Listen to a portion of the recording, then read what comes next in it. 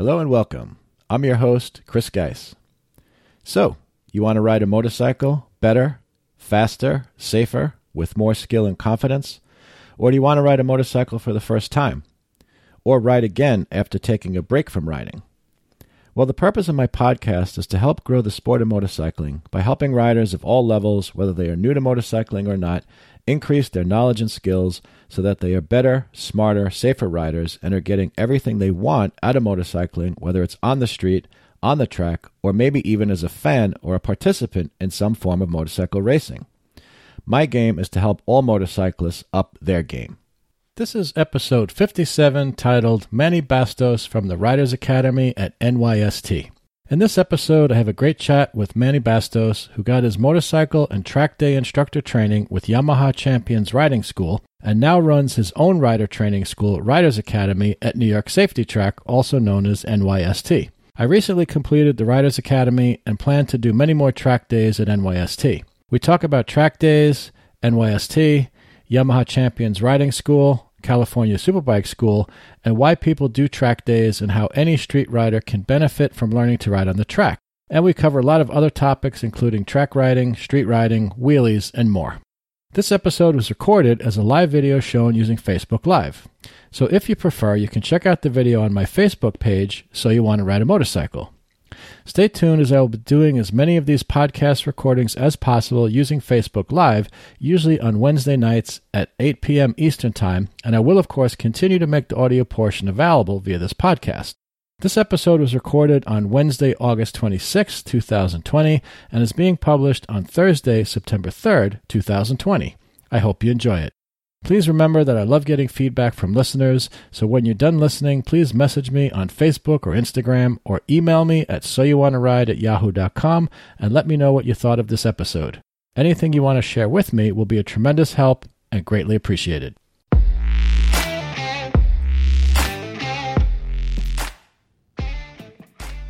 So, you want to ride a motorcycle? Well, you've come to the right place, because this is the So You Want to Ride a Motorcycle podcast.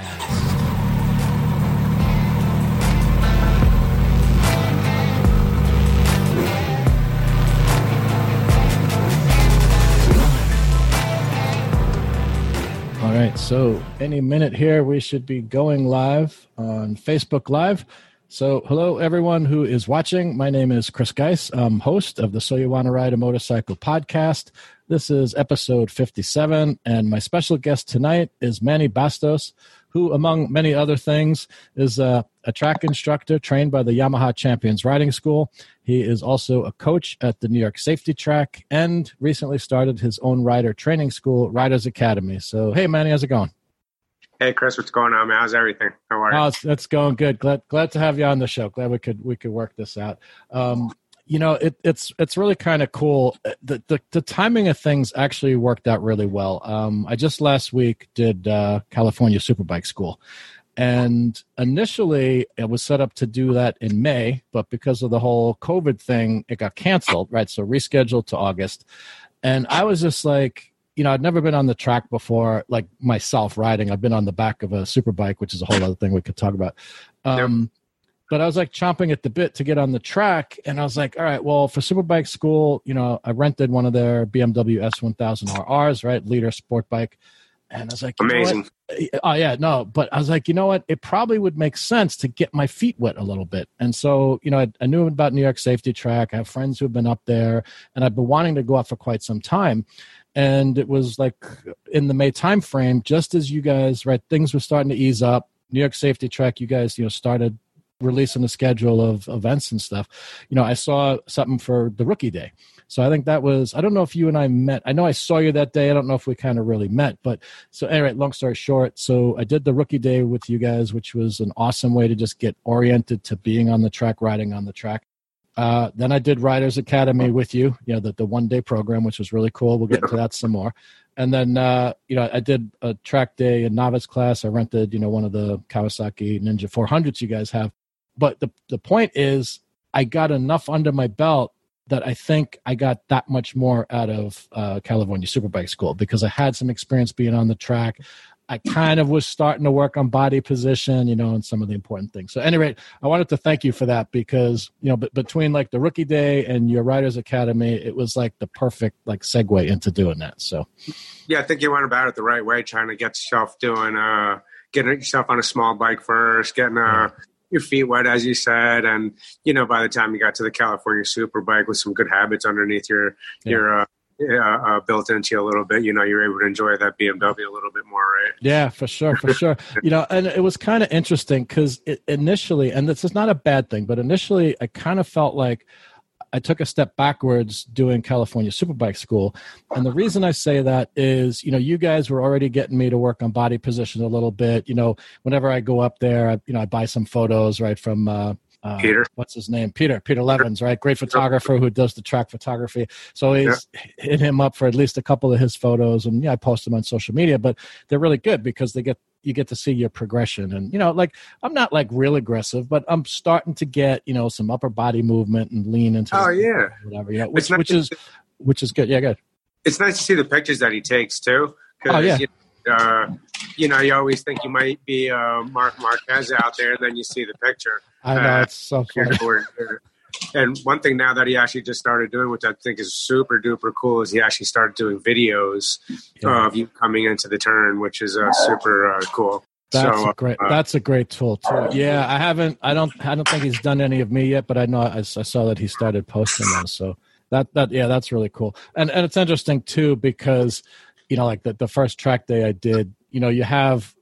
It's really just good, and it's the reason that coaching is good. We could talk about that and your school, whatever. But you need that objective outside viewpoint, right? Because you're on the bike and you're doing your thing, and you think you're doing such and such, and it turns out, well, not really.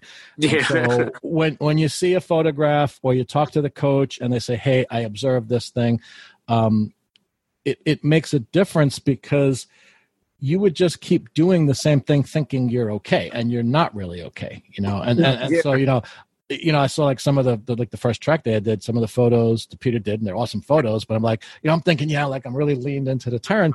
And then it's like, body was like a little bit like that. So it's a little humbling in a way, and I guess it could be a little bit of an ego bust, but it's an honest assessment kind of where you're at. And then I think, once you have that honest assessment, now you can actually work at improving as a rider. Yeah, absolutely. It gives you that foot in the door and gives you an idea of what to start working on. And, without knowing what that problem is, we don't really know how to fix it. So I think the photographer at all racetracks do us all a great favor by taking pictures.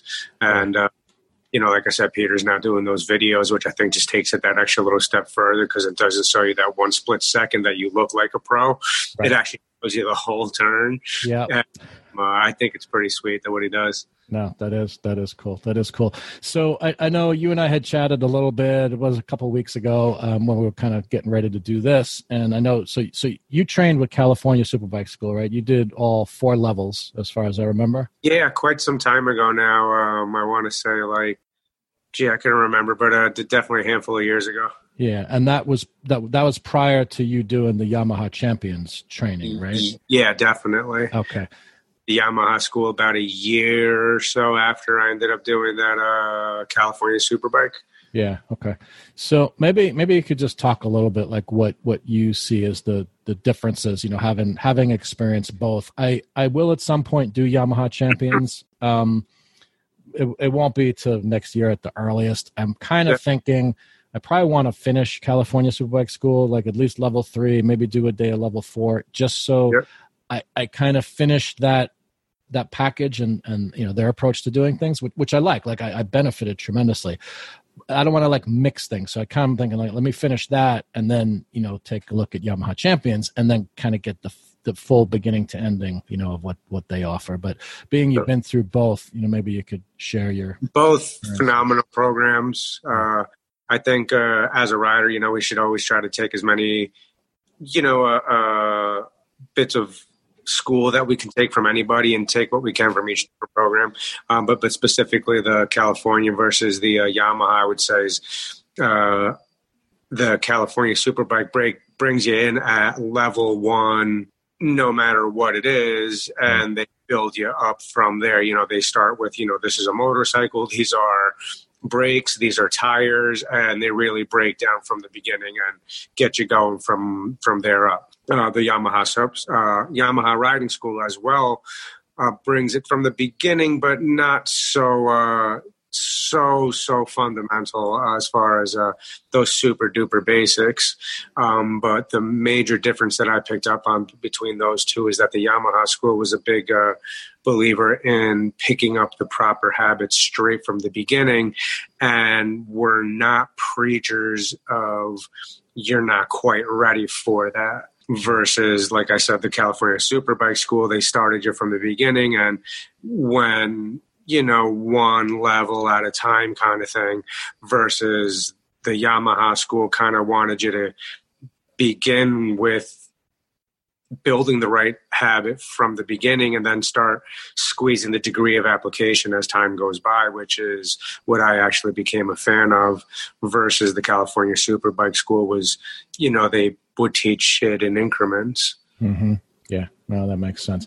Yeah, I'm guessing the California Superbike School may have changed their approach or their curriculum a little bit since you took it.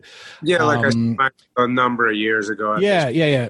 So I don't remember. They didn't get all to some of the basics that you mentioned, but it is very much a structured program. Like everybody goes through the same things. All right. So correct. Presumably, this may not be quite true, but if you took someone who was a really experienced, like good, not just lots of laps, but a good track day rider, they're probably going to start them with level 1, and you're just going to go 1, 2, 3, 4. And I think right, wrong, and everyone has to make their own decision about it. I think the idea is that this is their idea, presenting all the fundamental skills, and I think there's 5 drills per level, like all the fundamental skills they think a rider needs to have to ride successfully on the track or on the street. Correct. And they want to make sure that everybody has those, And so what I started to say at the beginning was, I did feel a little bit like I took a step backwards. Like if you look at photos of me on New York Safety Track, especially when I did the novice day, you'll notice I'm doing a lot of upper body, for me at least, fair amount of upper body movement, really getting that working. And then you look at the photos from, New Jersey Motorsports Park, and it's different. Now, at first, like I said, I kind of felt like, oh, wow, I'm kind of going backwards. But in fairness, I had decided, before I even did the first day of the class, I'm like, let me not come in with preconceived notions about things. I mean, yes, I have my experience and I believe I understand certain things, but it's like, let me just listen to what they have to say and do what they're saying are the things that I should do. That's the best way to get the benefit of what they're trying to offer. And same thing with Yamaha Champions. Like when I do that, it's going to be like, okay, California Superbike School, fine, put that over there. I can recall it and use it anytime. Now it's Yamaha Champions approach. So let me just listen to what they have to say. And so the point is when you do level 1 and level 2, it's nothing about body position. And it's not like, if you're showing good body position, they're not going to stop you, but I was like, okay, so the first drill is, fine throttle control. So we're going to ride around the track. No brakes, just throttle, right? And so, okay, that's what I'm going to do. And yes, I do know how to use my upper body, but I'm not going to worry about that. And so, it turns out it's not till you do level 3 where they start to talk, I guess, about, and I haven't done it yet, but basically the man-machine interface and, your interaction with the motorcycle. And that's where they start to get into body position and stuff like that. But it was kind of good though, because by not worrying about my body position, just focusing on the drill at hand, it was good. Like I did get corrected at some things, and there were some things I think I was not doing correctly. So, and anyway, I guess that's kind of their approach, and at least for what I get out of it, it's definitely workable. Like I said, they're both awesome programs. They both have their pros and cons, in comparison to opinions. Sure. But definitely something to take from each program. Definitely. Right. For your Superbikes, probably got some of the best coaches I've ever met. Really, those guys are absolutely phenomenal guys. Yeah. And likewise, but the Yamaha school, same thing. Just coaches versus Yamaha school. You got a lot of racers. Yeah. Which is cool too, and there's huge benefits to that. And it's actually kind of funny because. At the end of the first day, after I changed out of the leathers and whatever, I put on my this this year I signed up to support Kyle Wyman, in Moto America with his Kyle Wyman Army, right? So I had the bright red T-shirt, it says KW Army on the front, Ducati on the back. And so, I turned in my gear because they freshen it, even though they give you the same suit the next day, they freshen it, sanitize it, the whole thing, which is kind of cool. But one of the guys in the trailer, right? Because, I guess probably Yamaha Champions is similar. Superbike school, they show up to the track with these two big, semi-tractor trailer trucks, right? With the bikes basically loaded in one, everything else is like loaded in the other. So dropping all the stuff off in the truck. And as I'm stepping out, there's like 3 or 4 of the California Superbike school guys in there. And one of them goes, "Oh, by the way," he's joking around. He's like, "Don't wear that T-shirt tomorrow. Don't wear that T-shirt again tomorrow," right? And I was thinking because they use BMWs, right? BMW motorcycles for the school, and everything, all the side of the truck and the suit and everything says BMW. And then it turns out I bumped into those guys later. Like when I got dinner, they showed up at the same restaurant and we were just chatting a little bit while they were waiting for a table. And it turned out, no, their objection was not, Ducati versus BMW.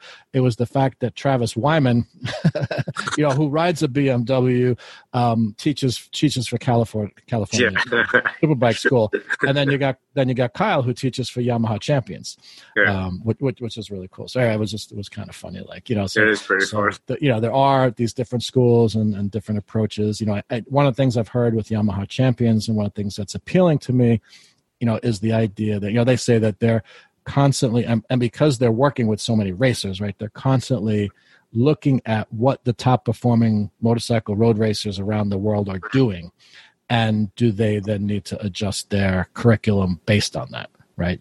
Maybe because whatever, technique, I guess, there's physics, and I guess there's certain things that will always be the same, but there's definitely an art, to riding and racing motorcycles, right? And absolutely.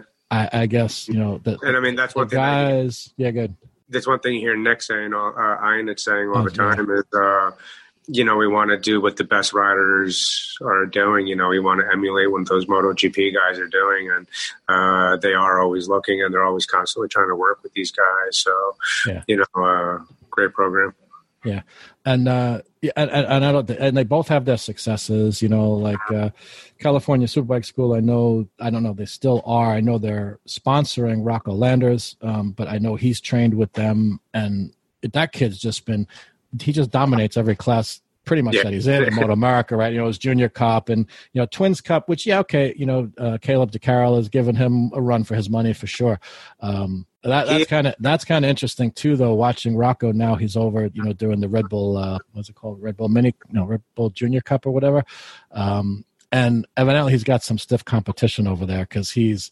I've been watching the races. He's kind of running at the back, which doesn't mean he's slow. It just means the other guys are faster. Couple of riders, man. Yeah. Right. So that's got to be something, coming off of winning championships and stuff and being used to running at the pack. I'm sure it's an ego adjust. And, he seems like a pretty level-headed kid. And, I won't get off into a tangent on motorcycle racing, although maybe we will if you want to.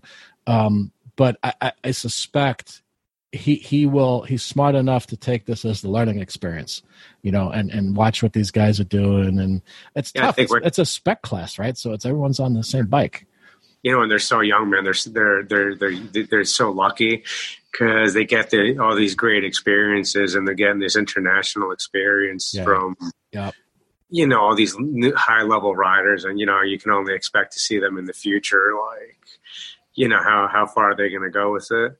Yeah, no, it's really cool, and that's one of the whole things with Moto America, right? When they took over, the Superbike Championship and the started the new classes and whatever, it was with the goal of getting American riders over to to Europe and overseas. And so, you got Rocco Landers, you have Garrett Gerloff in World Superbike, right? Although he's still finding his way, but yeah, it's been really cool to watch that. And now I don't know if you follow it at all, but now I was at pit race with my girlfriend, and they had a round of the Mini Cup, right? The kids on the Ovalis, and it's just wild. I mean, to watch, you could see some of the photos and stuff I posted, like the technique.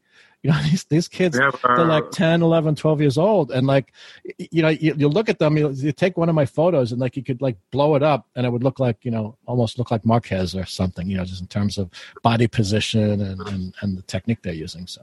we have one of the guys from that was rider with us at New York Safety Track, and he abandoned his own track days to put all the effort into his son.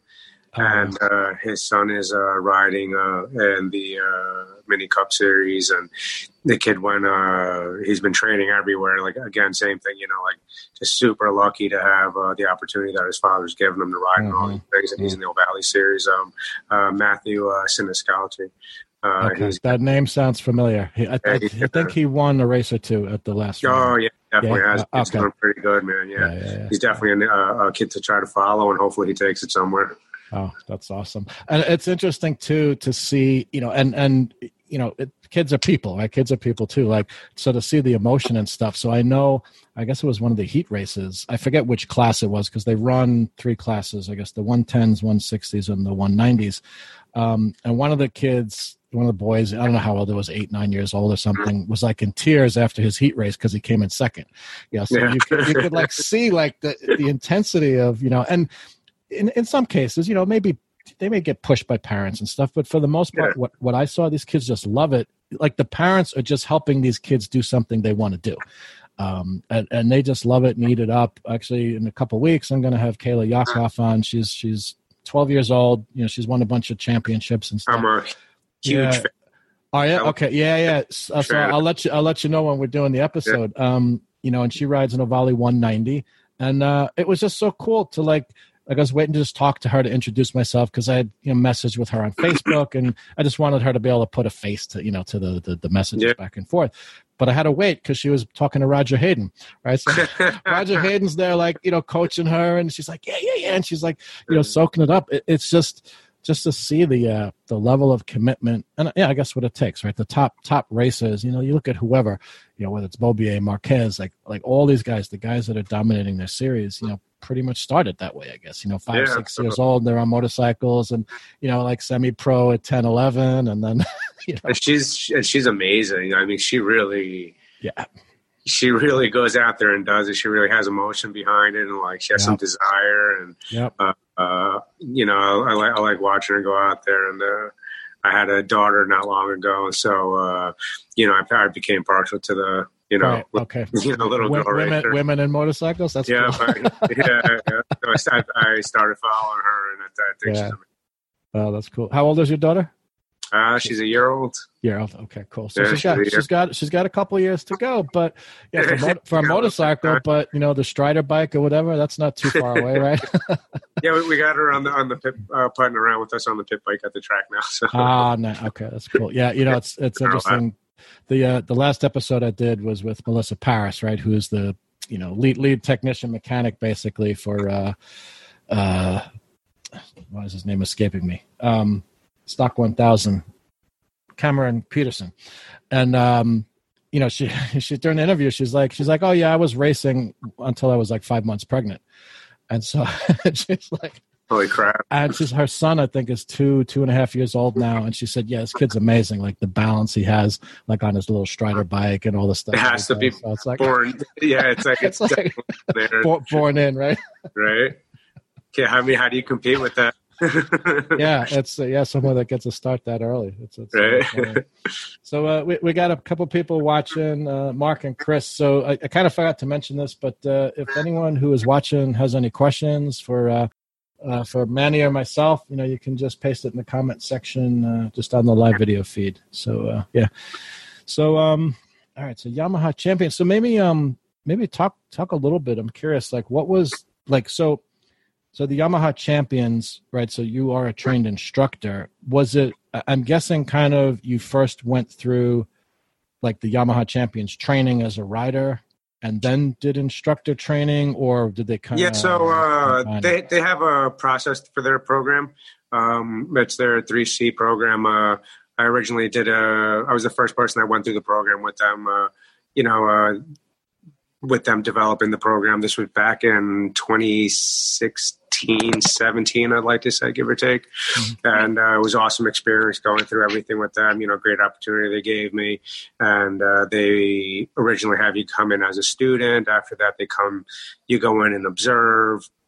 after that, you come in and you guest coach with them, and they go through their own processes to make sure that you're of caliber to use their name pretty much. And that was about them, and that was back in, I believe it was about 2017, give or take. Right. And then after that, they want you to come back and recertify every other year. At this point, I haven't had the opportunity to recertify with them, but I still believe in their program and everything that they teach, and they have, like I said, a lot to learn from. Cool. Have you, like, once you completed the instructor training, like, did you coach with them at all, or you kind of just like focused on what you're doing at Safety Track? No, I mean, I'm the. I've always been at Safety Track. I was there before I was with the Yamaha program. Right.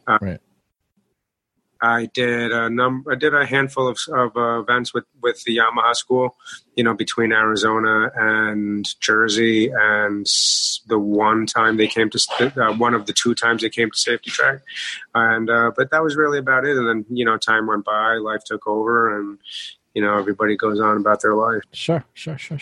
So how did Riders Academy come into existence?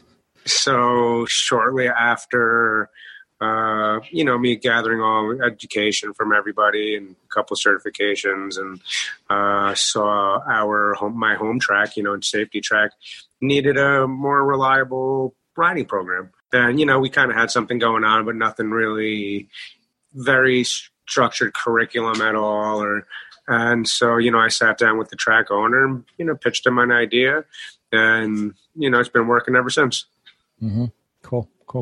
And is this pretty much your first kind of like full season with Riders Academy, or this is our third. Okay. It feels like our first full season, just because after the first 2 years, it's been building up a little bit of steam. And this year it's really kind of taken off, and, our classes are overbooked.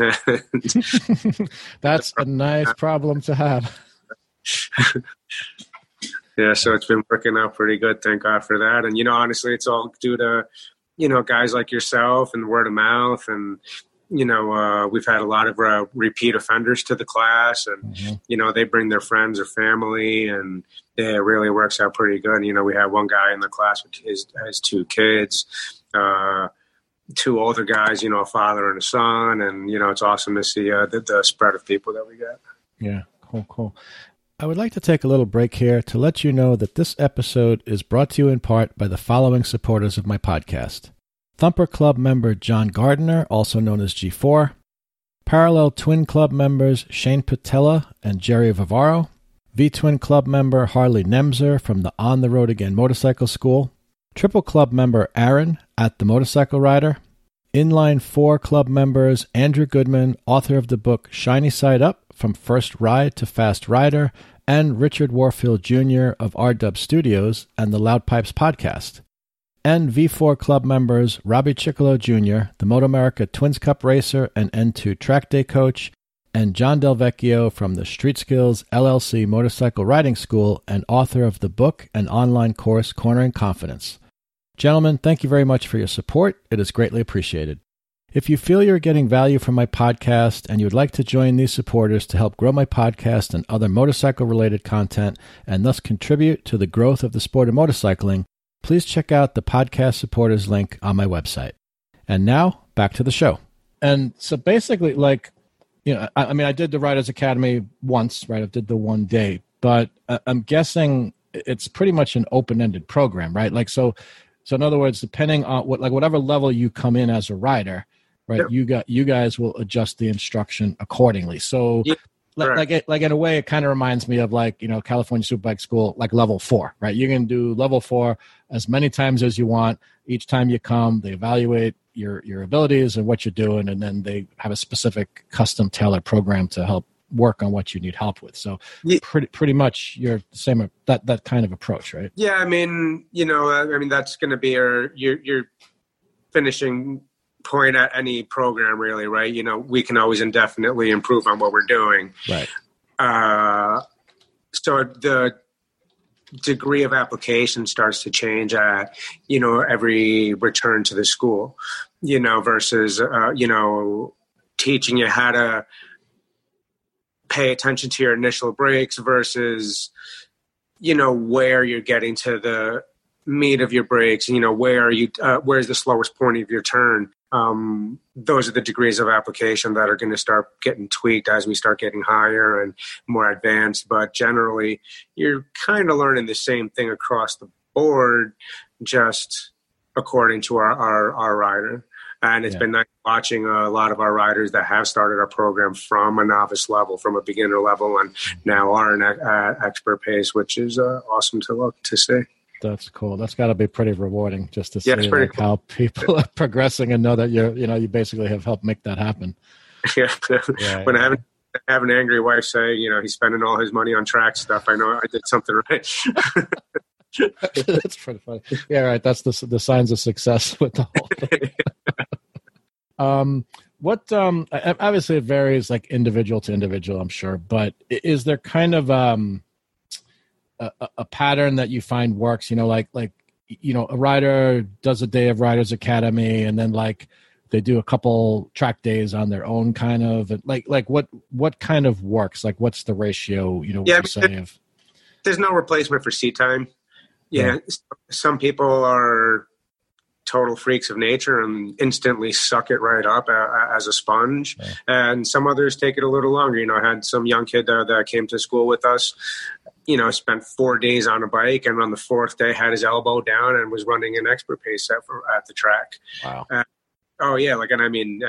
wasn't struggling to do it and just, totally fell into it 100% naturally. And, we helped him get there, but,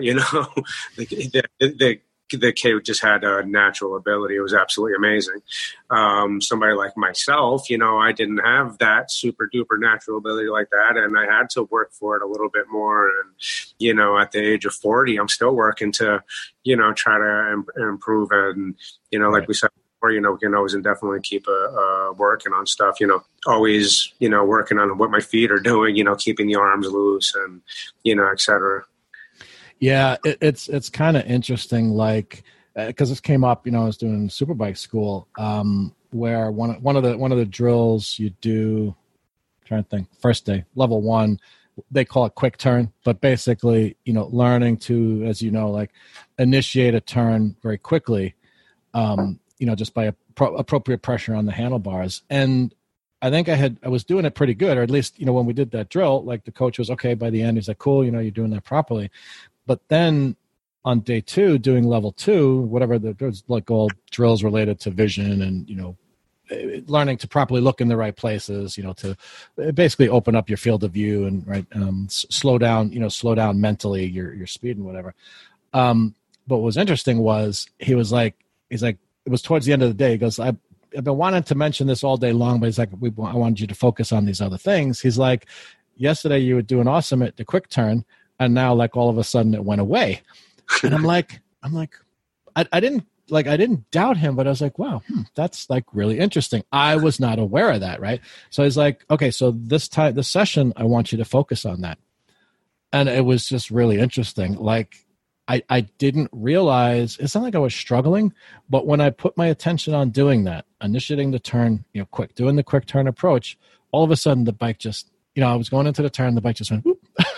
And I just got online and I hit my apex and I hit my exit mark, and so that the point just is like the fact that you kind of know how to do the thing, but there's so much nuance. And it was one of the things you had said, I think it was in the Riders Academy, that I really liked, the point about this activity of motorcycling and riding on the track is actually very simple, but it's also very involved. Like there's a lot of nuance to it, right?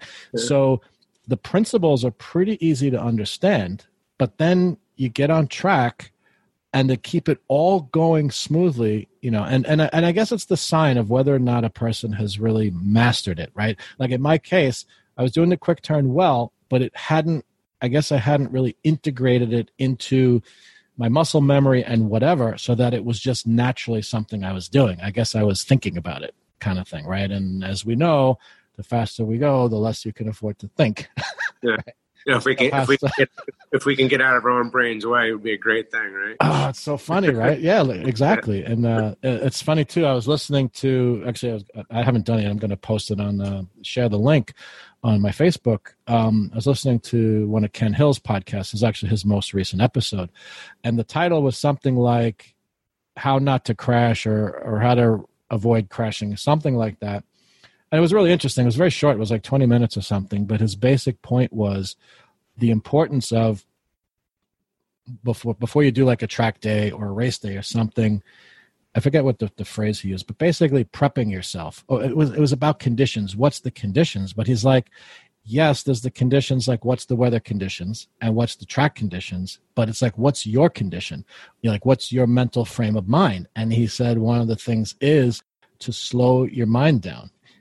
Because that's when you're not paying attention and you're missing stuff and you're making mistakes. And in particular, I guess what the reason he did this episode is, he had just come from a track day recently, and he coached. I didn't realize he coaches car drivers as well as motorcycle riders. Yeah, post something about that. Yeah, and anyway, he's like during the course of the day, I just saw people flying off the track, and it's like, it wasn't necessary. It's like slow, like relatively like slow speed stuff that you should not be flying off the track. And so anyway, so he decided to do this little podcast episode. So, I'll actually in this podcast episode, I'll put the link if people want to check it out. But that's one of many resources. There's so many like good podcasts and things out there. So between doing courses like with training like you have with Riders Academy, it's like reading books and, like I said, there's podcasts and all kinds of videos and stuff like that. If people take the time, go to the trouble, there's really a lot you can kind of use to, really continue to build your skills and whatnot. Yeah, absolutely. I mean, yeah, like always constantly keep searching for different schools. There's something to learn from everybody, pick and choose those coaches that you might see at track days. Not all coaches are the ones, Yeah. You might come across some of those in the same respect. You're going to find some fantastic guys at regular track days also that really want to help, and need more guys like that out there. Yeah, no, definitely. What's kind of the mix like in Riders Academy of people you get like between, people who want to improve their street riding, people who want to get better at track days, people who are racing? Is there kind of a consistent mix there? Yeah, I mean, it's a pretty, we definitely get more of a track flavored crew. And then, seems to be most of the newer faces that we see seem to be the guys that are kind of teeter-tottering on the fence between that track and street riding still. And like most of us seem to find out that, after we find the track, we tend to do like street riding. One way. Yeah.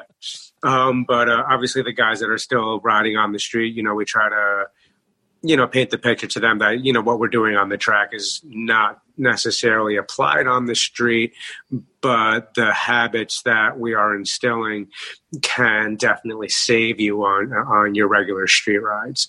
Right. Versus, you get your regular track day guys that only ride the track, which is, a good portion of the type of people that we deal with. And, those guys were dealing anywhere from, absolute rookie level riders up to novice, intermediate, into expert group. That this past Riders Academy date that we just had this past week, and we had about 3 or 4 expert level riders, about 4 or 5 intermediate level riders, and I think about 13 or 12 novice pace riders. So there was a pretty big spread there, and we have the team of coaches that work with us, and are able to sift through the students and figure out who's who, and it's a great mix of people that are working together there. Mm-hmm. That's cool. Of the novice level riders, is it like mostly new people? Is it people that just aren't picking it up that fast? I mean, I guess kind of a mix. Like what I'm just wondering basically is it like a sign, like the large novice group? Is it a sign that more and more people are getting interested? Yeah, I think our track itself has done an awesome job by, enticing the curious minds of riding. I remember once upon a time when I wanted to first start riding track days, it was kind of intimidating and difficult to sort out what you needed to do, and who do you hang out with? I don't want to be a slow person. Is it okay to do this or not? Your mind's going 1,000 different places at once. Versus at our track, we kind of pinpointed specific weekends for rookie riders, people that haven't been to the track at all, which kind of turned out pretty nice. And Greg started this, and I want to say probably about 2 years ago at least now, maybe even more actually, the rookie weekends. And it's a weekend full of, new riders that have been curious about the racetrack, have mostly never been on a racetrack, have done a lot of street riding or maybe haven't done much street riding. And, some of them are just curious about riding a motorcycle in a controlled environment. Right. So, we get everybody together on a weekend, and, you have everybody, most of the people there are in the same boat as you. So, there's no real subconscious thoughts of mixing in with the right people or not. Everybody's on the same level that you are. That's brought a lot of people to the sport. And then, once we get them through the gate, we can kind of show them, what the track is really about, the family environment, and, bringing everybody in and making sure everybody has a good time.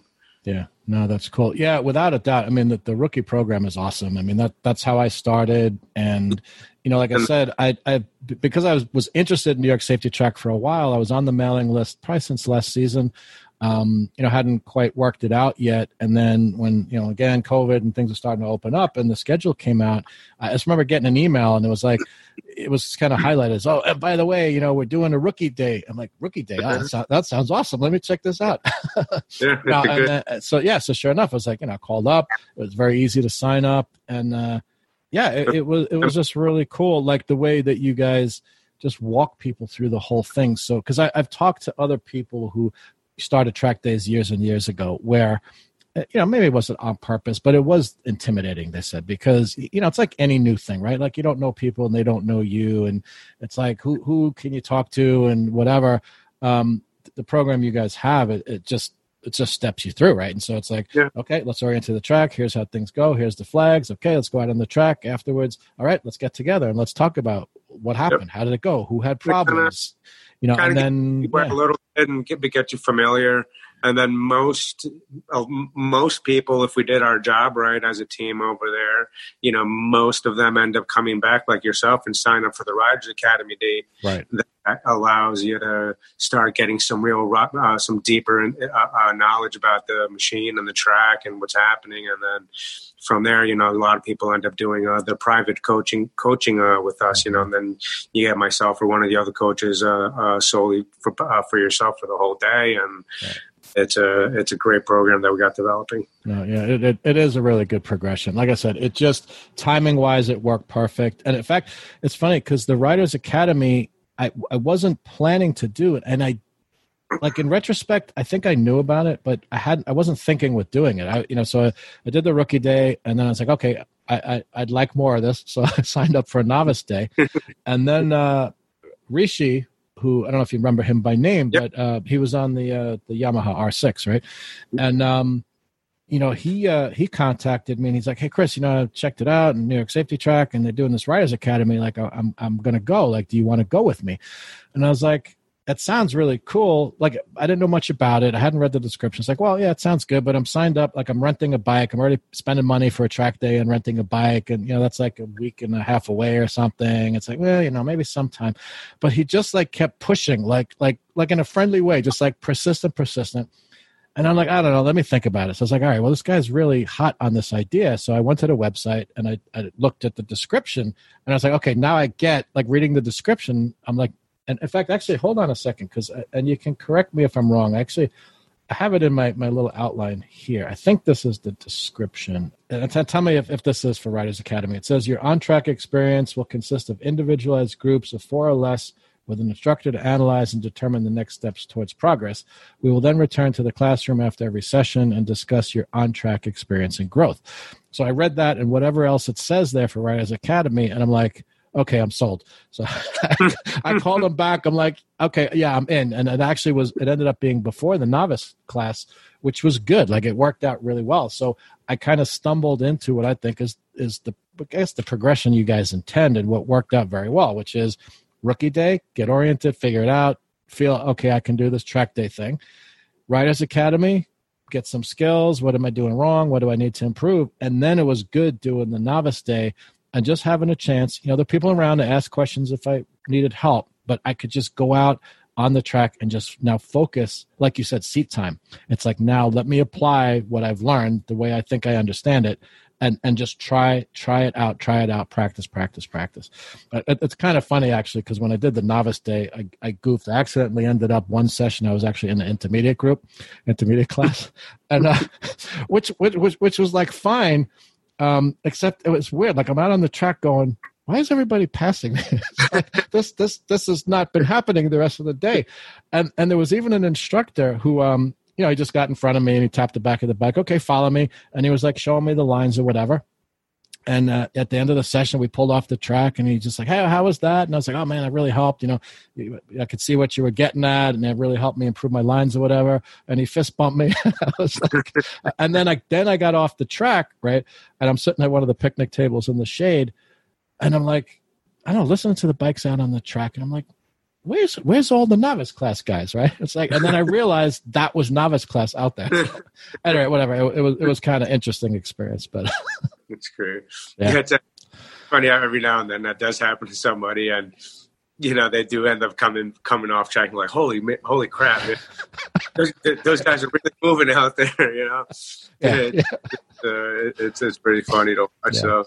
But anyway, whatever. I survived it, so it was good. I mean, I'm still very happy with novice class, and I'll do for quite a while. I saw some of the pictures that Peter took, and they look pretty good. You look comfortable. Yeah, thanks. Yeah, no, it's getting there. Doing the 400 was a good idea. I mean, riding my bike, which is the Z900 RS, it's almost a leader bike, is fine, but it is Japanese standard, so it's more upright position. It's not, you can still do move your upper body, but you're not going to get your arm across the tank. It's just not the same. So plus it's my street bike and it's my baby, and not that I plan on dropping or sending a bike, but it's like it's always at the back of mind, right? I'd rather do it with one where I could pay to replace the plastic and stuff. You rode it there, you want to make sure you ride it home, right? Yeah, right. Yeah, exactly.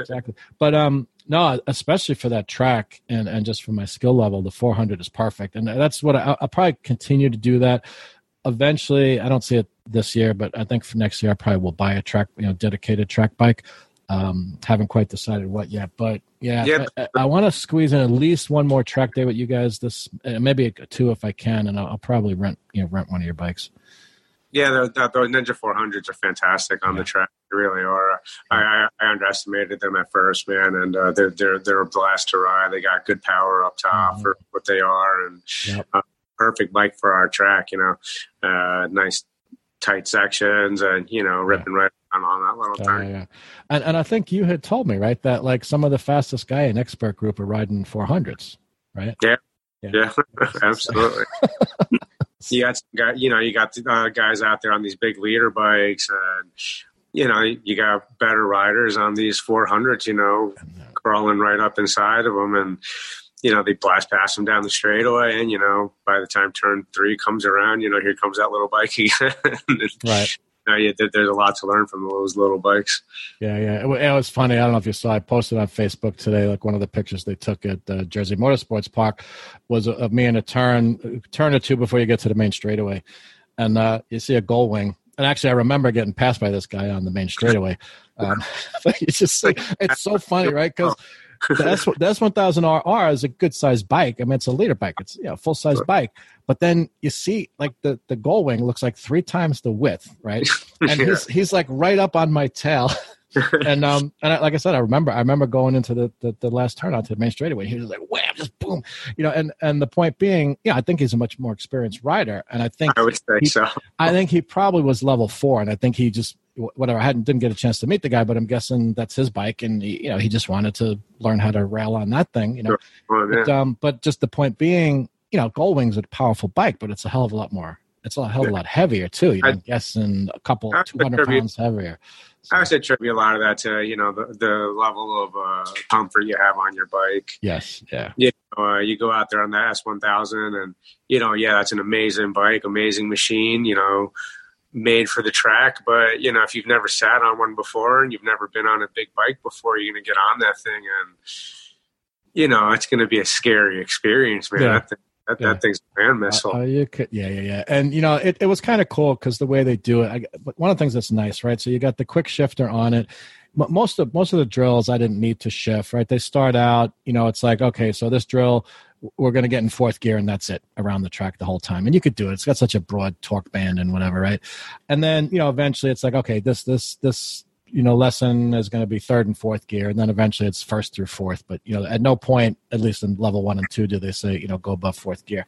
You know, but they start out, you know, the bike's in rain mode. So you got the traction control kicking in and it's, you know, moderating throttle, whatever.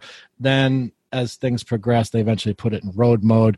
You know, I'm guessing when you do the other levels and you get more comfortable, like they'll put it in sport mode or custom mode for you. So it's a little bit tame, but yeah, I mean, you know, it's a powerful bike. It was good though, because I wasn't intimidated by it at all. You know, I think it helped renting, you know, riding the Ninja I rented from you guys. You know, and I've ridden some other bikes I've demoed like a KTM Super Duke 1290 and, you know, some of this other stuff. So I had some experience with it. But yes, that is a bike you can definitely get yourself in trouble. If you if you make a mistake, or, you know, you get a little too exuberant. And there was, you know, over the 2 days, there was a couple off tracks. You know, a couple guys ran off the track. 2 or 3 students. There was at least a coach that low-sided. I guess, you know, he went out. His tires were not quite warmed up yet. You know, he was a little exuberant. But, number one reason we crash our bike. Yeah, right. Yeah. So interesting stuff. So I probably should have asked this to you at the beginning, but how'd you get started in motorcycling? Like, what was everyone's got their story, you know, of how they got started. I don't know. My first bike was a little CRF 80. My neighbor at the time, you know, when I was a kid, was a garbage man, and he found this thing in the trash and fixed it up, and he sold it to me and my buddy for like $23, like literally. And, you know, we started blasting around the neighborhood and getting in trouble, and I don't know, years went by, and eventually I got a street bike. I did my first track day at New Jersey, and been hooked ever since. I did my first track day with I believe it was Team Promotion. Oh wow, I've never even heard of them.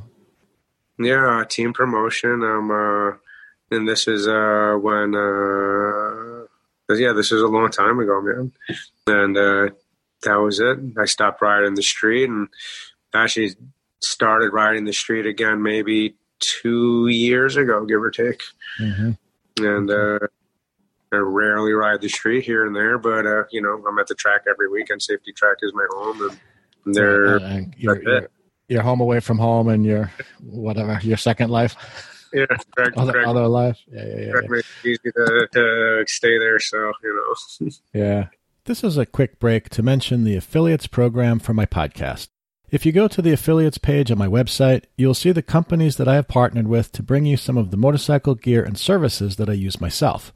Not only will you benefit from their products and services, but depending on the product you choose, you may also get a discount. By using these links to make a purchase, you will also be supporting the podcast and my goal to help grow the sport of motorcycling. My affiliate partners are author Andrew Goodman and his book, Shiny Side Up, From First Ride to Fast Rider. Bond Body Armor, which provides excellent armored gear for hot weather conditions that can also be used year-round with the cool weather gear you probably already have. Brake Free, makers of the Smart Brake Light for your helmet. Heroic Racing Apparel, designer and manufacturer of high-quality, custom, and off-the-rack gear for street and track riding, including leather gloves, jackets, tracksuits, and their armored Kevlar hoodie. Motul, which provides the Slacker digital suspension tuner, which makes it easy for anyone to set the front and rear seg on their motorcycle without needing help from anyone else. And Street Skills LLC, which provides the Cornering Confidence book and online course, which really helped me improve my street riding skills, including the proper use of trail braking. And now, back to the show. Do you have a street bike now? Yeah, I got a 2013 Hyper Motard 796. Oh, cool. Yeah, I like that thing. It's a pretty fun bike. It's easy to ride. It's fun. It's not totally fast enough to get me in any real trouble. Mm-hmm. tops out at like, I think like 110, 120 miles an hour or something like that. And it has to really work to get there. So, I think my crotch rocket days on the street are definitely over. I know a lot of people kind of go that route. I think once they find track days, and that's what I was going to say to you before too. You mentioned about you kind of have like novice class, or when people first starting at like safety track, they're kind of like on the fence. They're going to stay street, they're going to go track or whatever. And I'm guessing a majority of those people just haven't done enough track days. Once they've done enough, they'll be like, okay, track is the thing. Some, it may, it's like, well, no, it's not my thing. I just like the street and whatever. And that's fine too. I mean, I still enjoy riding on the street. I think what's really cool about finally doing the track stuff is, and it's not like I was ever a crazy rider on the street, but it totally handles that, that like, I don't know, like you're on the street and you see this really cool turn or corner or section, and it's like, I just want to get on the throttle and I just want to do this thing, and it's like you get on the track where you really have some really cool turns and challenging technical stuff, and it's like you get to do that thing, and then you're on the street and it's like, all right, we can just relax a little bit. Let's just enjoy the scenery. It kind of feeds the need for speed, right? Yeah, exactly. Yeah, and the adrenaline rush, and whatever people might be looking. Yeah, no, it definitely is a good way to alleviate that aggression, But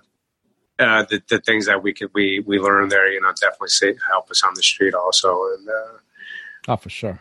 I haven't been really big on the street just over the years, seeing how many people are texting and this and that, and, all the new variables that have happened out there. And it's just, I've been on the track for so long that, you go out there and I feel like a total novice rookie rider on the street.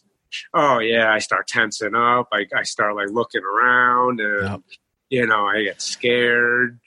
I've heard other riders talk about that. It's because it's a different, the techniques are the same, the physics is the same, but it's a different thing, right? Street riding it's its own thing, it's like it has its own things you need to practice and be aware, and you can't unfortunately have all your attention on your perfect line. It's got to be on the truck and the car and the dog that's going to run out from somebody's yard kind of thing. Yeah, I go for a street ride. I got my phone clipped onto my handlebars. I got my navigation going. Right. I got Tina playing my music. Exactly.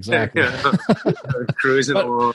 But I think it's good that you could just separate the two then, and it's like street riding is street riding. And then, you need the adrenaline rush and you want to push it and test yourself. Well, go to the track. It's like, it's not foolproof and it's not 100% safe, but it's way better way to do it.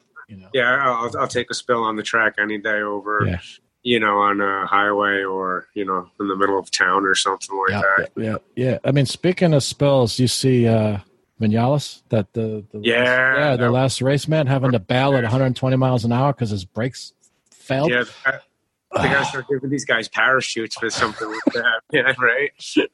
Yeah, I mean, it's a testament to one, their fitness, I guess, and and they kind of know how to fall off motorcycles at high speed and whatever, and their skill and the gear they have. But yeah, there's a lot of luck, make right there, man. Yeah, like because you look too, like at the crash, was it Zarco and whoever it was on that one straightaway that they almost nailed previous weekend. Almost nailed Vinales and Rossi. That was amazing. That's like an absolute miracle. That's nightmare stuff. Like, if you don't believe in God or something, man, after that, you got to believe in something. Exactly. It was interesting how many riders said that without saying it. It's like, somebody was looking out for me, or it's for them, or whatever kind of thing. Yeah. Absolutely. So that's one of those lives. They had two real nasty ones that weekend. That's right. The Moto 2 race. Yep. Yep. The Moto 2, right? And you're right. Yeah. The guy, whatever. What did he do? He high-sided, right? He high-sided. The one guy. He got off the track. Started rolling around, and the other guy behind him just railed right into the bike that was rolling. Yeah, just split it in half. Yeah, that was a nasty one. Yeah, and then there was the Moto. No, wait, the Junior Cup race, right? in Moto America. They had a real nasty one. Yeah, actually, it's interesting you mentioned it because I was in that turn. I actually got photos. Actually, Moto America used one of them on their website. I was just about to leave the spot where I was, coming down that little bit of a hill there. And fortunately, I was looking through the camera. And I was like, all right, let me get a last few shots. And it was just like all hell broke loose. I mean, what was it? Dominic Doyle, I think it was Dominic Doyle, but someone got off onto the grass and it's like a turn to the right. And then he did the best he could to control it, but he just lost it and the bike just slid out onto the track. And he actually got hit in the back by then he got hit by the girl rider. I forget her name. Which that stinks too, is it's like, she's just riding through the track, and they said she did a good job at slowing down.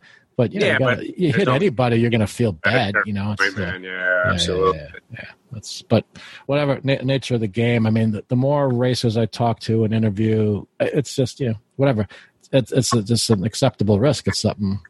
Yeah, it just can happen. So you got to. It's what we do. Yeah, right. Yeah, unfortunately. Right? Part of the whole package. Yeah, I had a nasty one about a week ago myself. Oh, did you? Up at safety track, or? Yeah, hammering along and, asked a little too much of the front tire. And, thank God we have airbag vests. Yeah, that's good. That's cool. I know I see a lot of guys wearing them now, which is really good. But we're going to end up using the video on the posting on the Riders Academy page. Most likely, the photographer Peter ended up getting a video of the tumble. Oh, good. Okay. It ended up becoming like a textbook tumble. It was pretty good.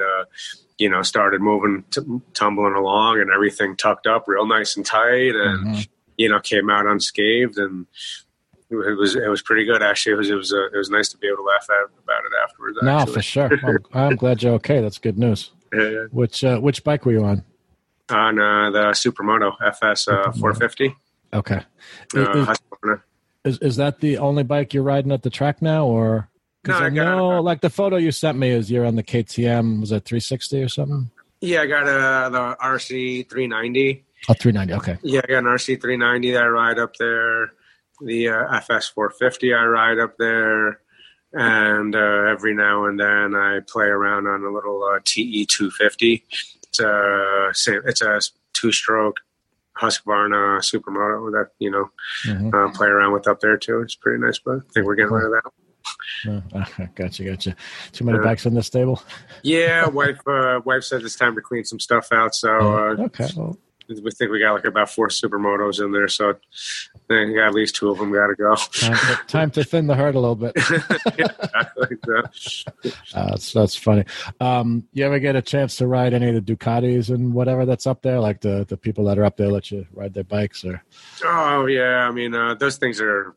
Those things are absolute machines, man. Like Panigale, 1199 Panigale, I have those, and dude, it's just such a fast bike. I mean, you put it in rain mode, you're coming down the front straightaway, the front end's floating all over the place, and it's just hold on for the whole ride, and cross your finger,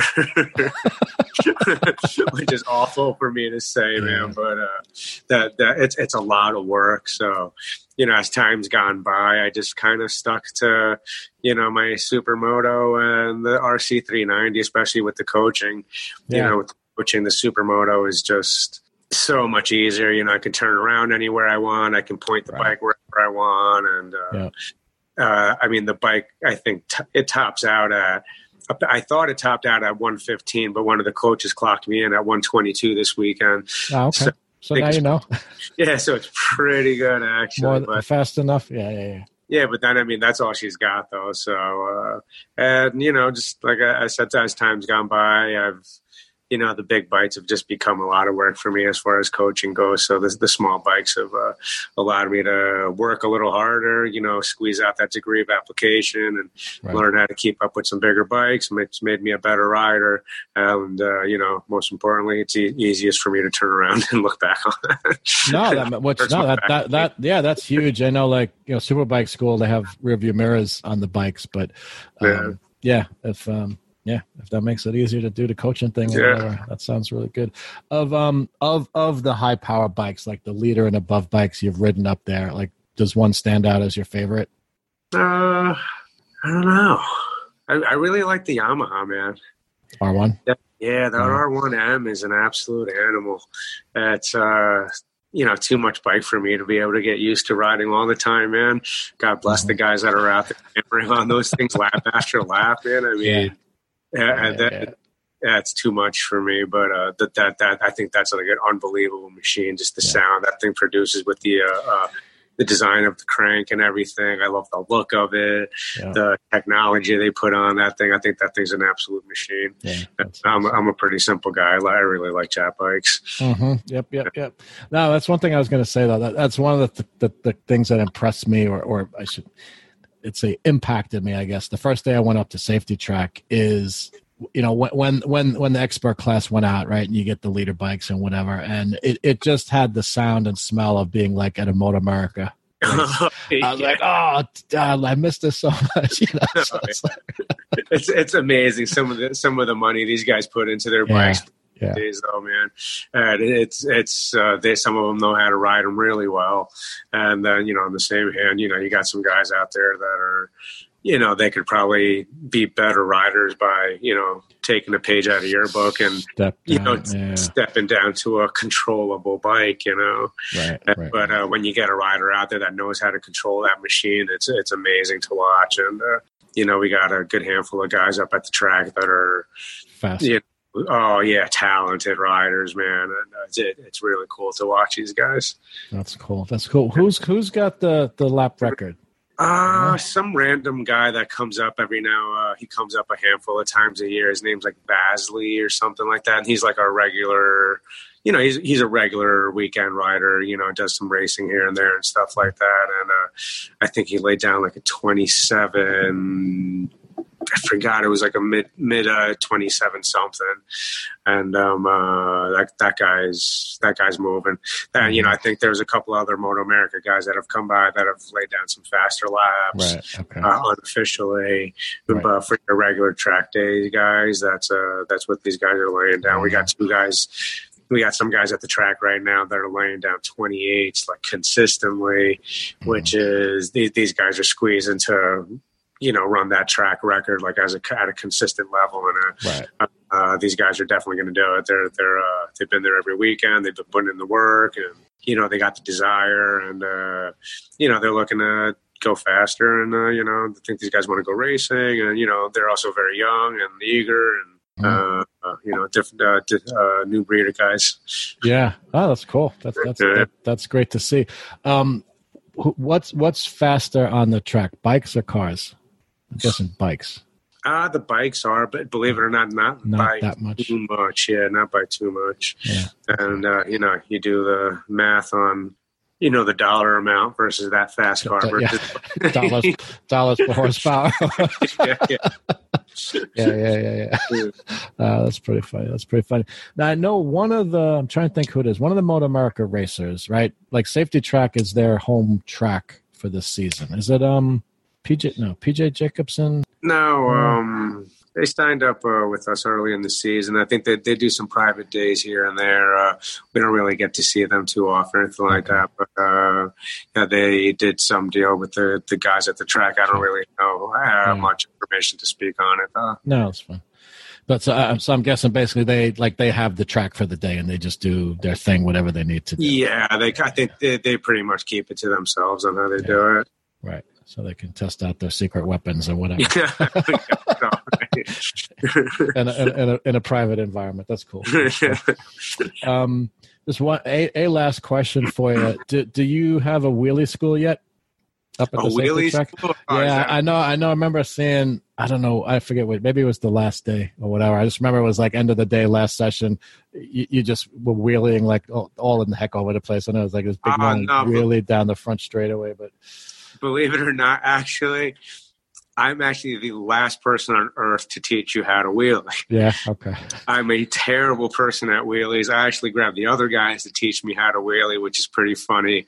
But the guy that you saw wheeling all day was one of our coaches, Joe Ledoux. Oh, okay. He was riding my motard that day while I was on the 3.9. Gotcha. Okay.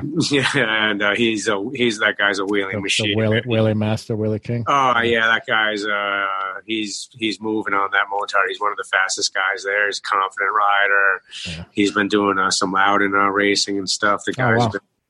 Yeah, he's a real talent, a great coach, and I love seeing him. He's been really growing as a racer, hopefully, and I'm really excited for him. He's a good buddy. Oh, that's cool. Yeah. All right, so maybe one day, whatever, I'll just hit him up. Hey, dude, can you? Oh yeah, no, dude, we got a crew of guys over there. It's about 3 of them. I swear, I'm not joking. At the end of every day, we actually sit there in the paddock. And it's about 5 of us on these little CRF 50s trying to figure out how to wheelie. Okay. And it's pretty funny because it's like 3 of us are coaches, and we have zero capability on how to wheelie. Yeah. We can, pick up the wheel coming out of a turn, and it'll be like power wheeling out, but, right. Capable of pulling like a fun, woohoo wheelie. It's absolutely pathetic to watch and very sad.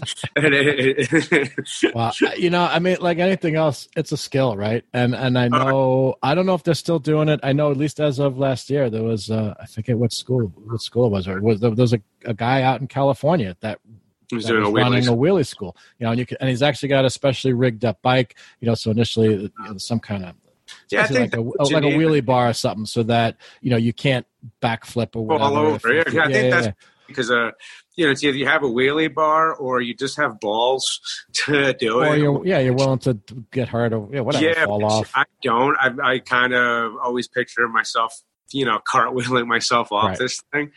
And, I understand, the textbook procedure to it, I can walk you through it, but, sure. Once you put me on the bike, I can't, I'm incapable of doing it, man. It's just so funny, but that's that difference between, like I kind of was saying earlier, there's like the theory and the physics and the technique, and there's the art. And like, you gotta have the art. If you don't have the art, it's interesting because one of the guys I've had him on the show and kind of got to know this guy, Jason Madama, is a Twins Cup racer in Moto America, and he's constantly like end of a race, whether he finishes podium or not, he's out there wheeling, and he does also some long straightaway wheelies and stuff like that. That's so cool. But the thing is, like, I follow him on Facebook, and he's like constantly posting stuff, like he's practicing all the time. Like it's not, it's not. I don't know what people think. I don't think it's a thing like you just like, me just wheeling. So you just it's a skill, and like he practices on small bikes and whatever, and bicycles, and so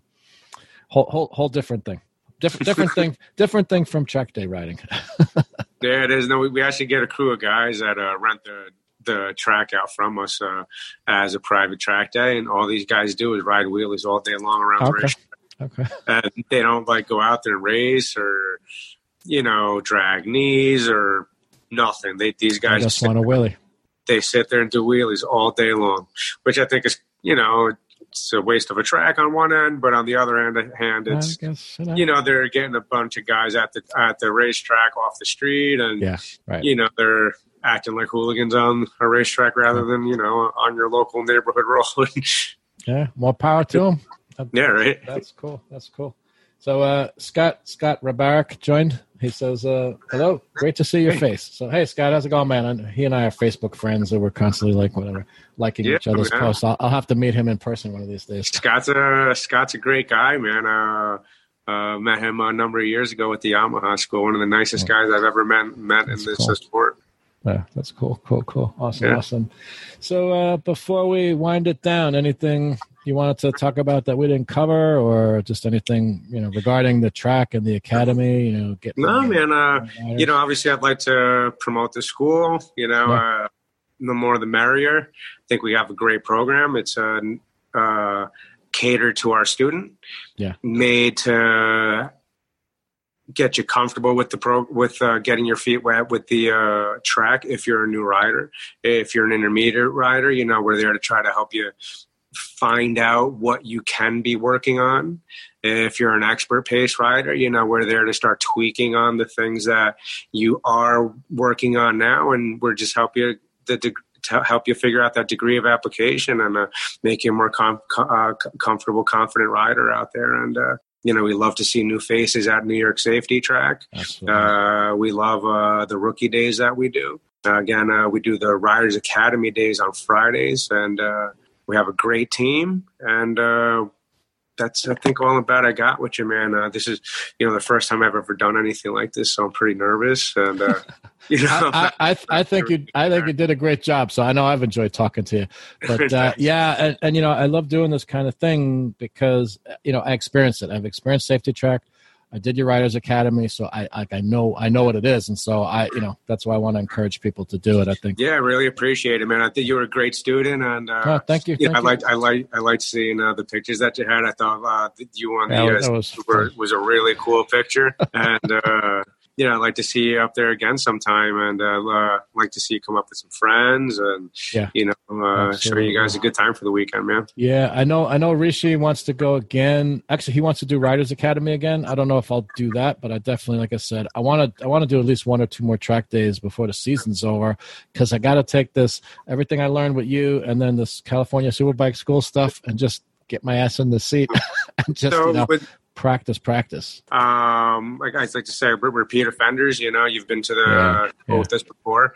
If you return, we don't go over the same stuff with you again. We kind of skip the, basic fundamental stuff that we went over with you the original time and kind of get you on track right away. And with the repeat guys, we like to get you to different coaches so that we also believe that I can say the same thing to you 10 times, and the next coach says it to you once in a different fashion, and you click into it right away. So I like to have a couple of different personalities that work with the school that can kind of reiterate the same ideas and different flavors for different people. Yeah, definitely. No, I mean, you guys definitely have a great team. I mean, I haven't met all the coaches yet, but everybody I work with has been awesome. I mean, they're just friendly, willing to help. It's like, someone may be direct, like, hey, I need you to take a look at this kind of thing. But it's like it's always done. Like you always know they have your best interest in mind, right? And they're just trying to coach you and make you a better rider. And that's one thing. If you're willing to listen, you can benefit greatly. That's what it is, man. We really make sure that the coaches that work with us have, heart and desire for what they're doing. Yeah. And if the student is willing to have an open ear to what we're throwing down, 90% of the time, it always has that positive result. The other, percentage, sometimes, people don't pick up on the sport and turn their back away from it, unfortunately. And, we do our best with everybody, but, which we try to make sure that everybody has the best time possible. And we really have been doing feel we've been getting good results with it, though. Yeah, no, that's excellent. I mean, I think, it's like anything. If there's some people, it's just not the thing. It's just not their thing. And it's probably better they learn that sooner rather than later. You know what I mean? It's like, and those are people that get hurt on the street and stuff, like the people who don't want to take the time, whatever, either it's not really their thing and they got pushed into it, or they don't want to take the time how to learn to do it. Yeah, I guess a lot common one that I get is, couples, husband and wives, the husband is super duper into it, and, the wife wants to be complacent with the husband and make him happy. So, she starts throwing herself on the bike to try to make the husband happy or something like that. And a lot of times it could be vice versa also. Right. And in these situations, sometimes it just doesn't seem to work out well. And, a lot of times we actually find other ways to get those people involved with the culture of the track and everything. And, like I said, at Safety Track, we really try to, anybody that comes in, if you have a good attitude and you're fun to be with and, you're about the sport, and, we hope everybody comes and sees us. Yeah. Awesome. So people can find Riders Academy. What's your website? Just ridersacademy.com? Yeah, no, so we actually just have the Facebook page. It's Riders Academy on Facebook, New York Safety Track. You can always book us through the Messenger on the Facebook page. Okay. You can always call the track and register and book us through the track. You can always message the track or the Facebook page, and we can set up private events. And there's, a number of different ways to get in contact with us. Okay, cool. Get Go ahead. No, I was gonna say I'll put all that stuff also like in the notes for the podcast. So like there'll be links to the New York Safety Track, website and the Facebook page for Riders Academy and everything. So listeners will be able to, find you guys easily. Yeah, that'd be a huge help, man. And, yeah, absolutely. My pleasure. Doing that, dude. Yeah, cool. So thank you to everyone who is watching. So Scott, yep. You said thanks for hosting these. This is a ton of fun for me, Manny. I'm glad you could join me.